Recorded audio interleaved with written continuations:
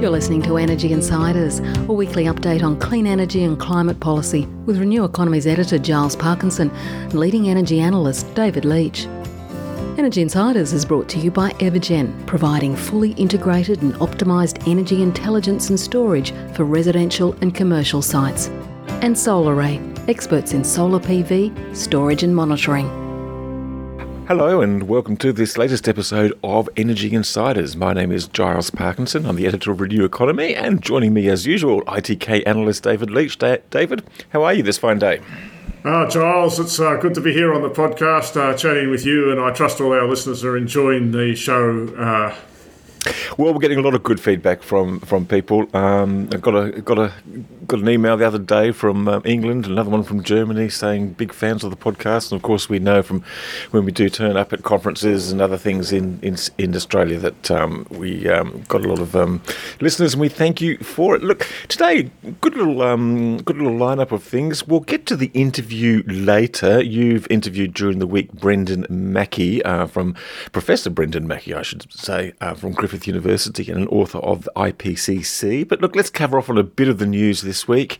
Last week we heard that the RET was met, or would be as soon as the projects which have now been committed will be built. But the Clean Energy Council came out this week, David, with a rather, pretty downcast forecast, if that's a good expression, saying that new committed investment, likely to fall towards Abbott era levels. It's curious, isn't it? Because the pipeline of projects has never been bigger. Just this week, we've heard Neoen talking about this huge wind, solar and battery proposal in South Australia. But while lots of people are talking about new projects, it's true to say that the actual committed projects has died down a lot. I think that's fair, but it hasn't died down to zero. There's still quite a lot of projects actually still under construction, as you've pointed out. That's point one. Point two, we can't really couldn't have kept building at the pace we were building at the past few years, because as the system has pointed out, it just can't keep up with that pace of new development. We're still using all these very old-fashioned synchronous condensers, and the transmission system is just straining under the load. So in a sense, a pause or a slowdown is not the end. It's the end of the world from some perspective, but it's not that bad from others. And the third point is that, of course, it's economics. I mean, with prices in the middle of the day being close to zero, it's a brave solar developer that wants to go out there. All those things said, I actually think that we will continue to see a flow of new projects. There are still state government initiatives like the Queensland government, perhaps the ACT government, and there are still, we've got Snowy's projects, and then last few weeks we've seen Infigen, which bought some more gas firming and said it wants to add another, I think, 600 megawatts of renewable generation that it will be able to firm up. So there are still things going on in the market. And Abbott era, look, I don't like even mentioning that name anymore. No, look, quite right, yes. Look, it would be useful if there was a pause to actually do something useful, as you suggest, and sort of, maybe unlock those policy mechanisms and some of the rewriting of the rules and get going on the integrated system plan and make sure that we do have the capacity when investment does resume. This is the key point, The key point is not that renewable energy needs a subsidy, but it needs a policy. It is not enough that renewable energy is cheaper than, even if it was cheaper than existing energy, to force its way into the market. The right investment signal comes with a policy that says that we're going to introduce more renewable energy to decarbonise the system. So yes, the economics are there, but policy is required, in my opinion, as well as that. Now, talking about policy, we do. I'm going to mention the Abbott name once more, because during his reign, the policy, the investment did go down pretty close to zero. It was saved only at the time by the ACT government, and it's 640 megawatts of reverse auctions led by Simon Corbell at the time to meet its 100% renewable energy target. Now, from October the 1st, it will pretty much meet that target, because the Hornsdale 3 wind farm, which is the last of those contracted projects to actually sort of start delivering on its contract, even though it's been operating for a while, it will actually actually sort of focus its output towards the ACT. So it'll meet its 100% target. But interestingly enough, the ACT government has come out and said we're going to do another auction. This time, 250 megawatts of wind or solar, and including 40 megawatt hours of battery storage. And I think the interesting thing here, David, is that this is really about, well, one, to take into account of economic growth and population growth, but the other one because they're looking to electrify transport and electrify their buildings, pretty much kick gas out of the building architecture in the ACT over the longer term. So they'll be using more electricity. So this is the first act of a reasonably sizable government. I mean, even though Canberra probably is reasonably small, but significant enough, of really going the next stage down the track to decarbonisation. Yes, and as you say, it's the ACT government's been a leader on many occasions, and there's not much more to say about that, except that I do think many of the new contracts are going to come with a firming sort of requirement. Yes, well, I'd say well done, and they are going to. It's going to be interesting to see how that's packaged up with the battery storage. Interestingly, that it's going to be a 10-year contract for difference rather than 20 years, which I guess is some evolution in the market. Look, just before we get onto the interview with Brendan Mackey, I just want to touch. You just mentioned it in your comments earlier about the negative pricing happening in the midday. Geez, we saw an awful lot of it happen over the last month in Queensland. What have you got any particular perspective on that? I mean, the prices went down really low late last week, partly or probably mostly because of the interconnector constraint, which sort of prevented Queensland from exporting to New South Wales. But it was interesting to note that we saw a lot of solar farms actually shut off on 2 of those days. So, Giles, I think the consensus story that's emerged is that in fact it was a contracting strategy.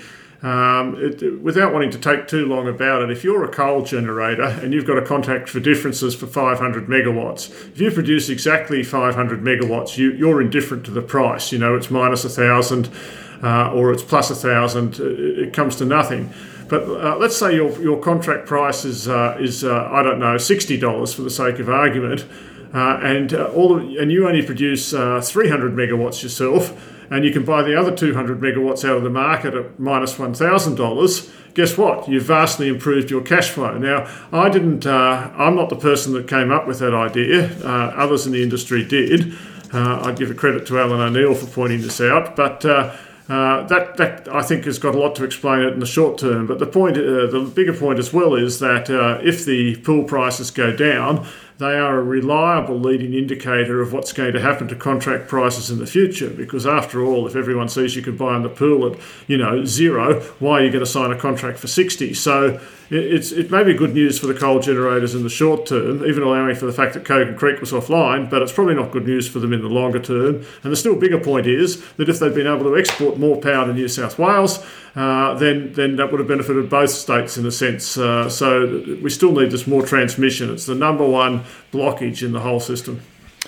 Thanks for that explanation, David. I'm going to accept that. Now let's get back onto the interview with Professor Brendan Mackey. Well, even before we go there, sorry, I just also wanted to mention all these comments, and you've written about it already, about do we need to give some subsidy for coal generation? No, we need to tax coal generation because it emits carbon. Sorry, and we could say a lot more about that, but I just wanted to get that out there. Oh, well, no, that's quite... No, we're going to come back to that after the interview with Brendan Mackey because... because look, this is all about climate change. It's a slightly different pace from us. Now, Professor Brendan Mackey is from Griffith University. He was a lead author on the IPCC report. And look, climate change has come back into focus in the last week or two. One, because of the incredibly early bushfire season happening in New South Wales and Queensland. We've seen it come up in Parliament, and I've got to say from the coalition government, it hasn't been... well, it's actually been pretty awful, really. I mean, the drought minister can't even bring himself to mention climate change. Angus Taylor stood up for 10 minutes talking about climate change without actually mentioning the words on Wednesday. They had a new LNP. They're looking increasingly isolated, Charles. I think that's the point. And look, let's listen to what Brendan had to say. He's pretty good on the looking at the land use side of things, which is not something we talk about every day here on Energy Insiders, but it's an important topic. And he can explain carbon in terms of the stock of it as well as the flow. So here we go. I just wanted to ask Brendan just a little bit of the backstory. I started to take climate change seriously myself in 2006 when my boss at UBS, an investment bank, asked me as the utilities analyst how seriously it should be taken. And I guess sometime around then or a bit before, we'd seen the Al Gore movie. I don't want to spend too long on this, but I mean, I just wondered briefly about your own personal journey into being the director of the Climate Change Response Program, how long you've been interested and what got you motivated in the first place. Yes, well, I've been in this position this is my 9th year at Griffith University, and I moved to Griffith to take up the position of director of this program, which we set up on the premise that climate change is everyone's business.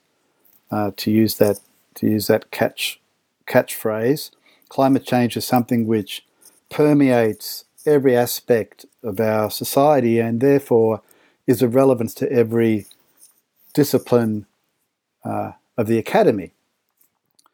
And on top of that, being what we like to call a wicked problem of humans and the environment, it's one that very much requires an interdisciplinary approach. Climate change impacts on every kind of sector of our society, but it's not a problem that can be solved by any one discipline working alone.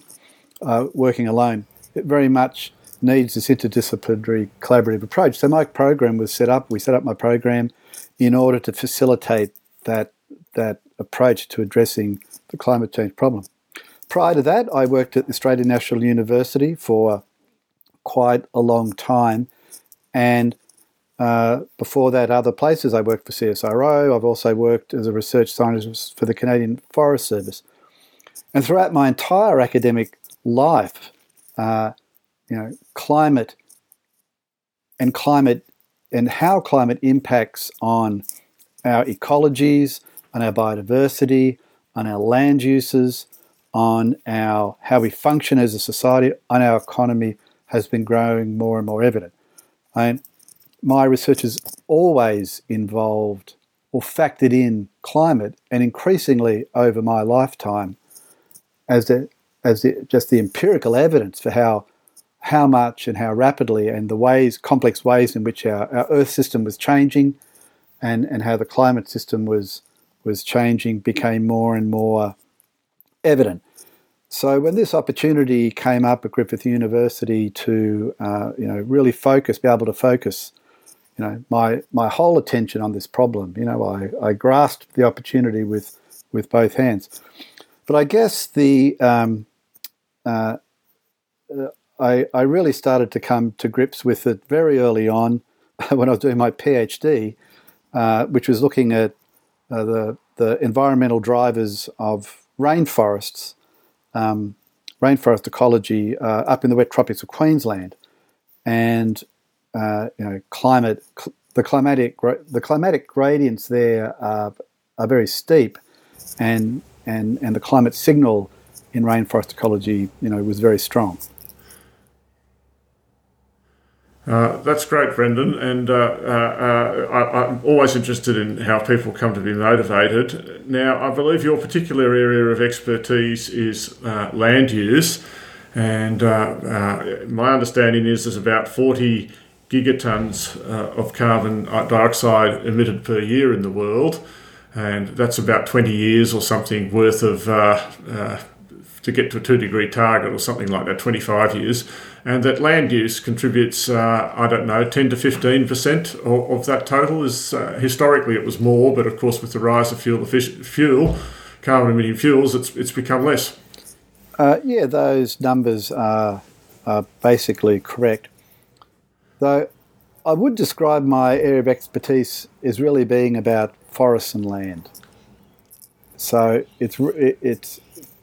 from a science point of view, it's about the role of terrestrial ecosystems in the global carbon cycle, and then the impact that land use has on those terrestrial carbon dynamics, to use a technical term. But to put more simply,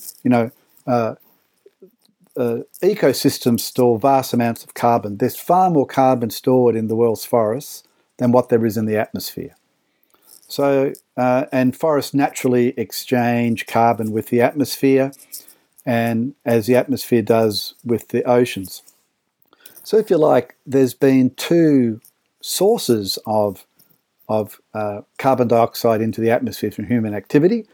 2/3 of the additional carbon that's in the atmosphere has come from humans burning fossil fuel, especially over the last 100 years or so for energy, oil, coal and natural gas.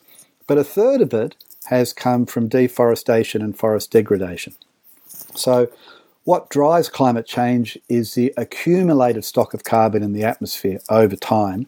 And if we look at that accumulated stock that's up there now, a third of it has come from deforestation and degradation, and about 2/3 from using fossil fuel.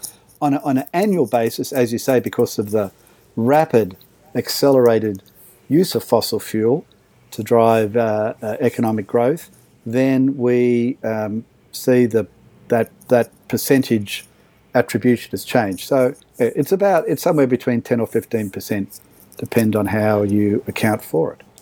So it's still extremely significant component.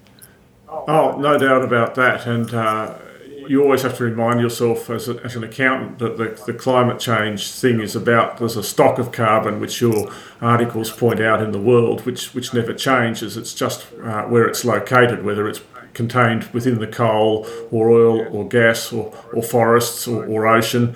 Yeah, that's right. This is the building up in the atmosphere. Yeah, that's right. And this is kind of an interesting, scientific fact that when it comes to energy, Earth is a kind of an open system. We receive energy from the sun, and we emit heat.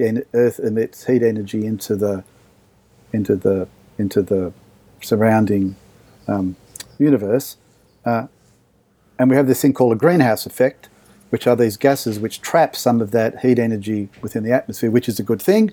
If we had no greenhouse gas effect, Earth would be a terribly cold place to live. It would be like, I don't know, Canberra in winter all the time. Imagine that. Not like the Gold Coast this morning, but go on, or Sunshine Coast, but go on, yes. Yeah, not the pleasant southern end of the Gold Coast where I'm currently sitting, though we should talk about fires before we finish our discussion this morning, because my visibility is very low due to the smoke. No, I've got a daughter who lives up very close to that, yeah. Brendan. So mate, coming back to the point. But when it comes to chemical substances like carbon, it's a closed system. So all the carbon that's here was created when kind of Earth was created, and it ain't going anywhere. So if it's not in the form of fossil fuel in the ground, it's in the atmosphere. If it's not in the atmosphere, it's in ecosystems, or it's in the ocean. Actually, most of the carbon that's in the active part of the system is in the ocean. But so as an accountant or someone with accountancy knowledge, you know that as well as flows, what's really important is stocks. And one of the problems we've had is we haven't been understanding the role of the land stocks in this story. So I want to come back to that, and in particular, I think it brings us on to one of the main points that you try to make in your various publications that I've looked at, and very easy to read, and good publications they are too, I might say. And that is that essentially it's far more valuable to preserve existing forests and to regrow forests, reconnect them, I think is the word you use, rather than just going around planting trees. I mean, there's somewhere between, 20 to 40 times more valuable to keep an old tree alive, in a sense, or not cut it down, than it is to plant new ones, and that the life cycle of carbon contained within trees is pretty short once you cut the tree down. Have I kind of got the thrust of it there? So look, in order to actually reduce the atmospheric concentration of carbon dioxide, you have to keep carbon out of the atmosphere for a very long period of time. So what's really critical is not, if you like, the instantaneous rate at which carbon is being sequestered into a forest or to a tree. It's the size of the stock of carbon and how long it's kept out of the atmosphere for. So if we go back to kind of a financial analogy with a savings account, okay, you've got a savings account with $100 in it, and it's earning 5% interest. Would you rather that, or would you rather have a bank account with $1 million in it earning 5% interest, right? So the kind of instantaneous rate at which carbon's being sequestered into a tree is not the point. From a climate change point of view, what's important is how much carbon is there in that forest stock, and its longevity. How long is that carbon going to be kept out of the atmosphere? So if you have old growth forests with a very large amount of carbon in it, the best mitigation strategy is to protect it, right? To avoid it being cleared and burned, and cleared, logged and burned, and put back into the atmosphere. Because if you then plant a tree, it will take you decades to centuries to regrow that depleted stock of carbon. Because that's all you're doing. If you're planting a tree, that tree is growing where there used to be a forest before it was cleared. So what you're actually doing when you plant a new tree in that landscape is you're actually refilling a previously depleted forest carbon stock. Okay, so the number one imperative we have at the moment is to avoid emissions. Like, in order to limit global warming to below this 1.5 degree threshold, which we've heard about through the most recent IPCC special report, which will avoid a lot of the most dangerous, irreversible climate impacts, we need to reduce emissions by 45 to 50% by 2030 from a 2010 baseline, and net zero by 2050. Well, we need mitigation strategies that work now. And one of those is to avoid emissions. So the priority, I would argue, is to avoid emissions. And one way of doing that is by protecting the forest ecosystem stocks we currently have. Sorry, Brendan. I just want to ask on that particular point. I mean, I think Australia, for instance, doesn't have, maybe I'm underestimating it, a huge amount of these old growth forests on a world scale. Very briefly, is that a fair statement? Well, Australia is one of the world's top 10 forested countries, especially when you include our more open forests, what we call our woodlands. The rest of the world, calls that forests. And so, we are still relentlessly, logging, and in many cases, wood chipping our remaining primary forests. But there's a second opportunity too, where we have forests that have been logged. What this means is that they haven't been deforested, but their carbon stocks have been depleted, because most of the carbon is in the woody biomass of big old trees. So when you log and take out those trees, that forest is well below its natural carbon carrying capacity. Well, what that means is there's enormous sequestration potential. Like, if we stop logging the forest and allow it to regrow, right, we can refill that depleted carbon stock. And there's a term for that now. We call it proforestation. So we can look at the primary forest we have and protect that. That avoids emissions by protecting that accumulated carbon stock. And where we have forests that have had their carbon stocks depleted, we can allow them to naturally regenerate and restore the depleted carbon stocks back to their natural carbon carrying capacity.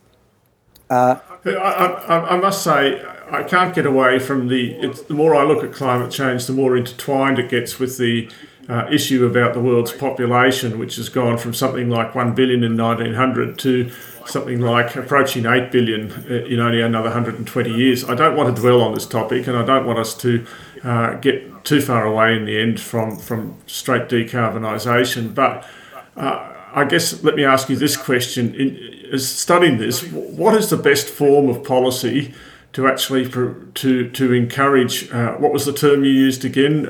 Pro-forestation. Pro-forestation. What sort of policies would if you were a policy maker, would you have to make that happen?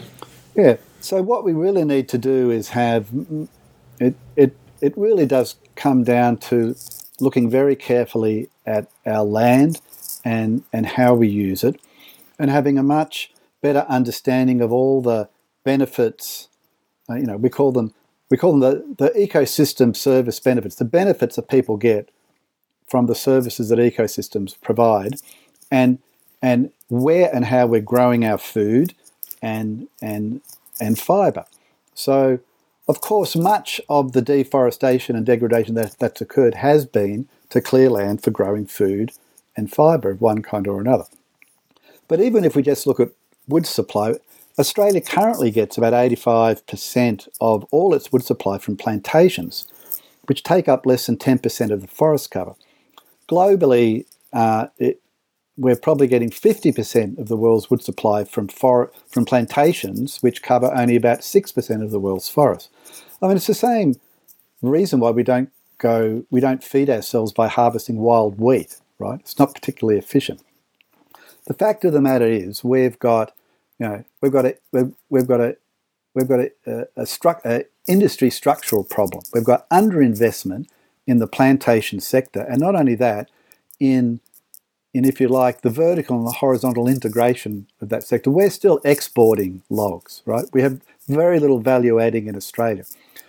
The forestry operations that are profitable in Australia are plantation based, and they're very well integrated with manufactured wood products. So we know that globally we waste about half of the world's food through inefficiencies of one kind or another. So so much of the land base has been cleared in Australia and elsewhere, and we're using it poorly. So I think this is a case of we can have our cake and eat it too if we make much better use of our land. We can, with sensible policy, attract the investment we need to supply all of our wood needs through integrated plantation and value-added manufactured wood product generation. We can make far more efficient use of our fertile land for growing food and related crops, and then we can value economically the benefits we get from the carbon mitigation value of protecting primary forests and of pro-forestation. But this can't. This does require really an integrated public policy that brings together land use, commodity production, carbon mitigation, in an integrated way for land use policy. Indeed, it requires a carbon price or a carbon tax or something like that. But I mean, essentially, it's going to be the policy seems to lead towards rewarding people for not clearing land, because in essence that's keeping carbon contained that would otherwise be emitted. Is that where you get to? Well, what I was trying to explain before is that we need an integrated response. Integrated policy response to how we're managing and using our land. We need to understand the role that the land plays in mitigation, in carbon mitigation, the role it plays in food production and fibre production, and even now energy production. There's a finite amount of land, and we need to look at how we can use the land, optimally. But this requires a level of policy development and cross-sectoral collaboration that would be unprecedented in Australia's history. I mean, we can't even get our act together on water, for goodness sake. No, we're nowhere near it. I mean, that's the trouble. I mean, and this is what hardheads in the stock market are going to say. What you say is absolutely fine in theory, but it's like it's so far away from reality, I can safely ignore it. Well, look, we can solve this problem very simply by applying conventional neoclassical economics, and that's just internalising all the environmental costs of all these land use activities, which we don't do. So currently, we know the fossil fuel industry is in total subsidised by public funds to the tune of between $40 to $50,000 billion a year. We know that native forest logging is subsidised in every state where it occurs. We don't have a level playing field. We don't have a price on carbon, whether it's through a tax or a cap and trade scheme or whatever mechanism, market-based mechanism people would like to use. So, yes, at the moment we have got we've got a lot of perverse subsidies, economically perverse subsidies. We are not pricing. We're not internalising the environmental costs of production of goods coming from the land. Yeah, okay. So I've got to finish. We've already running very tight on time, but I want to ask two questions and get a quick answer. Sorry. One is, if you could just do one thing right now in Australia, you were in charge, you could make one policy happen, what would it be? Well, as I said, we've got to look at the land in a holistic way. But one thing we need to do is put an economic value on the carbon that's stored in ecosystems, right? So if you think of that, it's an ecosystem service benefit that we need to be valuing, and it has real economic value, and at the moment it's being ignored. So there's policy needed in that area. Yeah. That's great. And secondly, just I quickly wanted to ask on the IPCC report. Just briefly, actually, let me ask you the question a different way. Recently, I saw some work from a seminar in Canberra where all the climate change people were asked, as opposed to what should happen, what they thought actually what would happen. In your opinion, how much climate change how much temperature rise are we actually going to see, do you reckon, over the next, 30 or 40 years? Oh, well, it's not a matter of what I think. It's a matter of what all the scientific analysis and modelling is projecting, based upon the data and the scientific knowledge we have, and that is that we'll have another by 20. If we continue as we are without any significant mitigation, we'll have a further 0.5 degree global warming by 2040. Yeah, but I guess my question is, we know we can do something about that with extreme policy, but in your heart of hearts, as you currently stand here and survey the world, do you actually believe we'll achieve those policy goals? I mean, this is a question of belief, if you like, or judgment, human judgment. Yeah, let's cast our eye to southeast Queensland, where I'm talking to you from, and as we speak, there's 60 fires or so raging in Queensland, where we've got the Lamington Plateau ablaze, we've got the coast just south of Noosa ablaze, and we're in the first week of spring, right? And this is unprecedented. And it was only last summer in far north Queensland we had unprecedented fires, followed a few weeks later by unprecedented floods. So scientifically we call these extreme climate events, and they're happening more and more, and they're going to continue to happen more and more because this is one of the impacts of climate change. We talk about global warming, that's just a statistic. When we talk about 1.5 degrees of global warming, that's just a simple indicator. It's what it actually is. It's the average daily annual temperature for the globe, averaged over 30 years. Sure. I understand what it is pretty well. So what we've actually seen, we've had 1 degree of global warming already. That's the thing to keep in mind. And what's happened in Australia is over the last 100 years, we've had a 5-fold increase in heat wave events. So as the average temperature goes up, the frequency and magnitude of extreme climatic events increases. And this is what we're seeing here this very week in northern New South Wales and Queensland. Now, I think as each season and year goes by, the scientific, just the physical reality of what's happening will dawn upon people. And I predict, and I believe that we will see a rapid turnaround in public opinion, and in politics, certainly in Australia, within the next 5 years.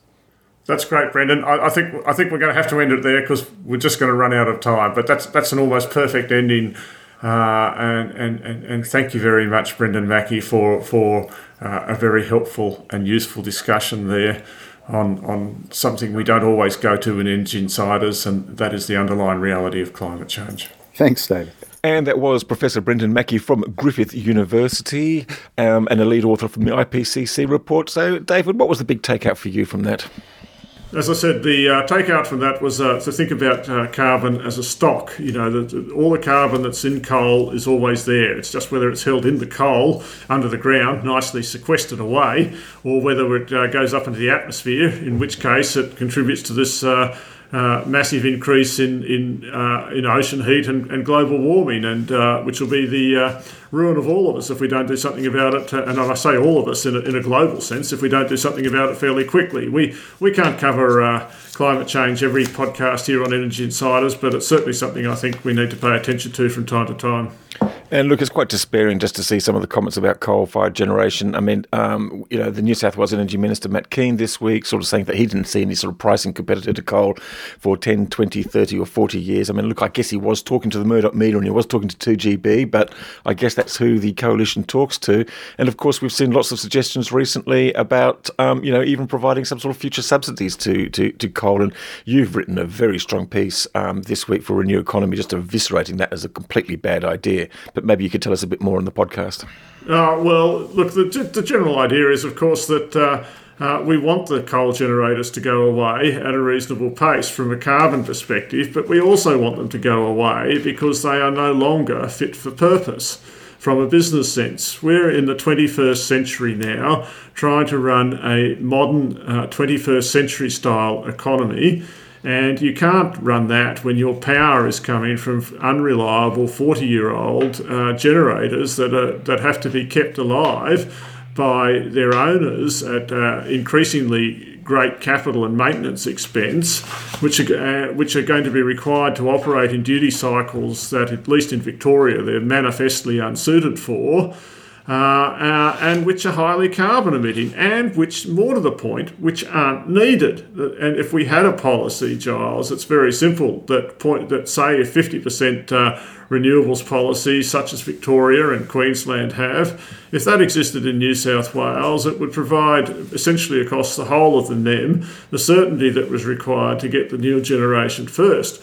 What everyone is scared about is a coal generator closing and a shortage and blackouts happening. That's a legitimate fear, but it's only a legitimate fear if we don't plan for it and get the new generation that's needed built first. And that is not, of course, new coal generators, because the cheapest form of doing it is with variable renewable energy, and you just have to firm that up a bit.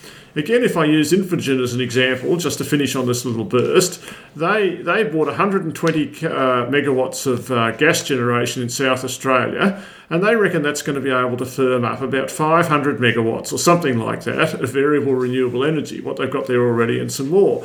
If you apply that across the whole of the NEM, it becomes pretty obvious you don't actually need all that much coal, all that much gas to firm up if you had enough transmission and enough variable renewable energy.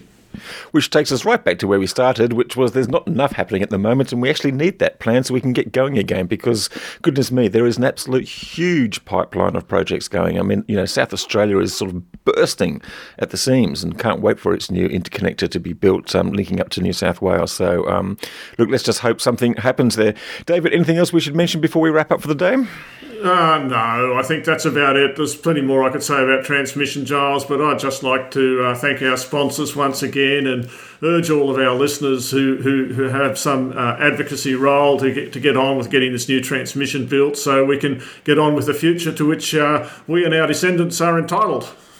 Quite right. I don't think I can better that sort of sign off. So I am going to thank the sponsors of Evergen and SolarAy Energy. Thank you very much for your continuing and ongoing support. I'd like to thank all our listeners, and we'll be back again next week. Bye for now. Energy Insiders was brought to you by Evergen, providing fully integrated and optimised energy intelligence and storage for residential and commercial sites.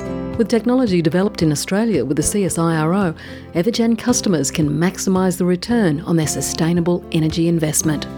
Visit evergen.com.au and take control of your energy bills. Energy Insiders is also sponsored by SolarAy Energy. Experts in solar PV, storage and monitoring, they're the smart choice for consumers and business. Visit solaray.com.au and secure your energy future today.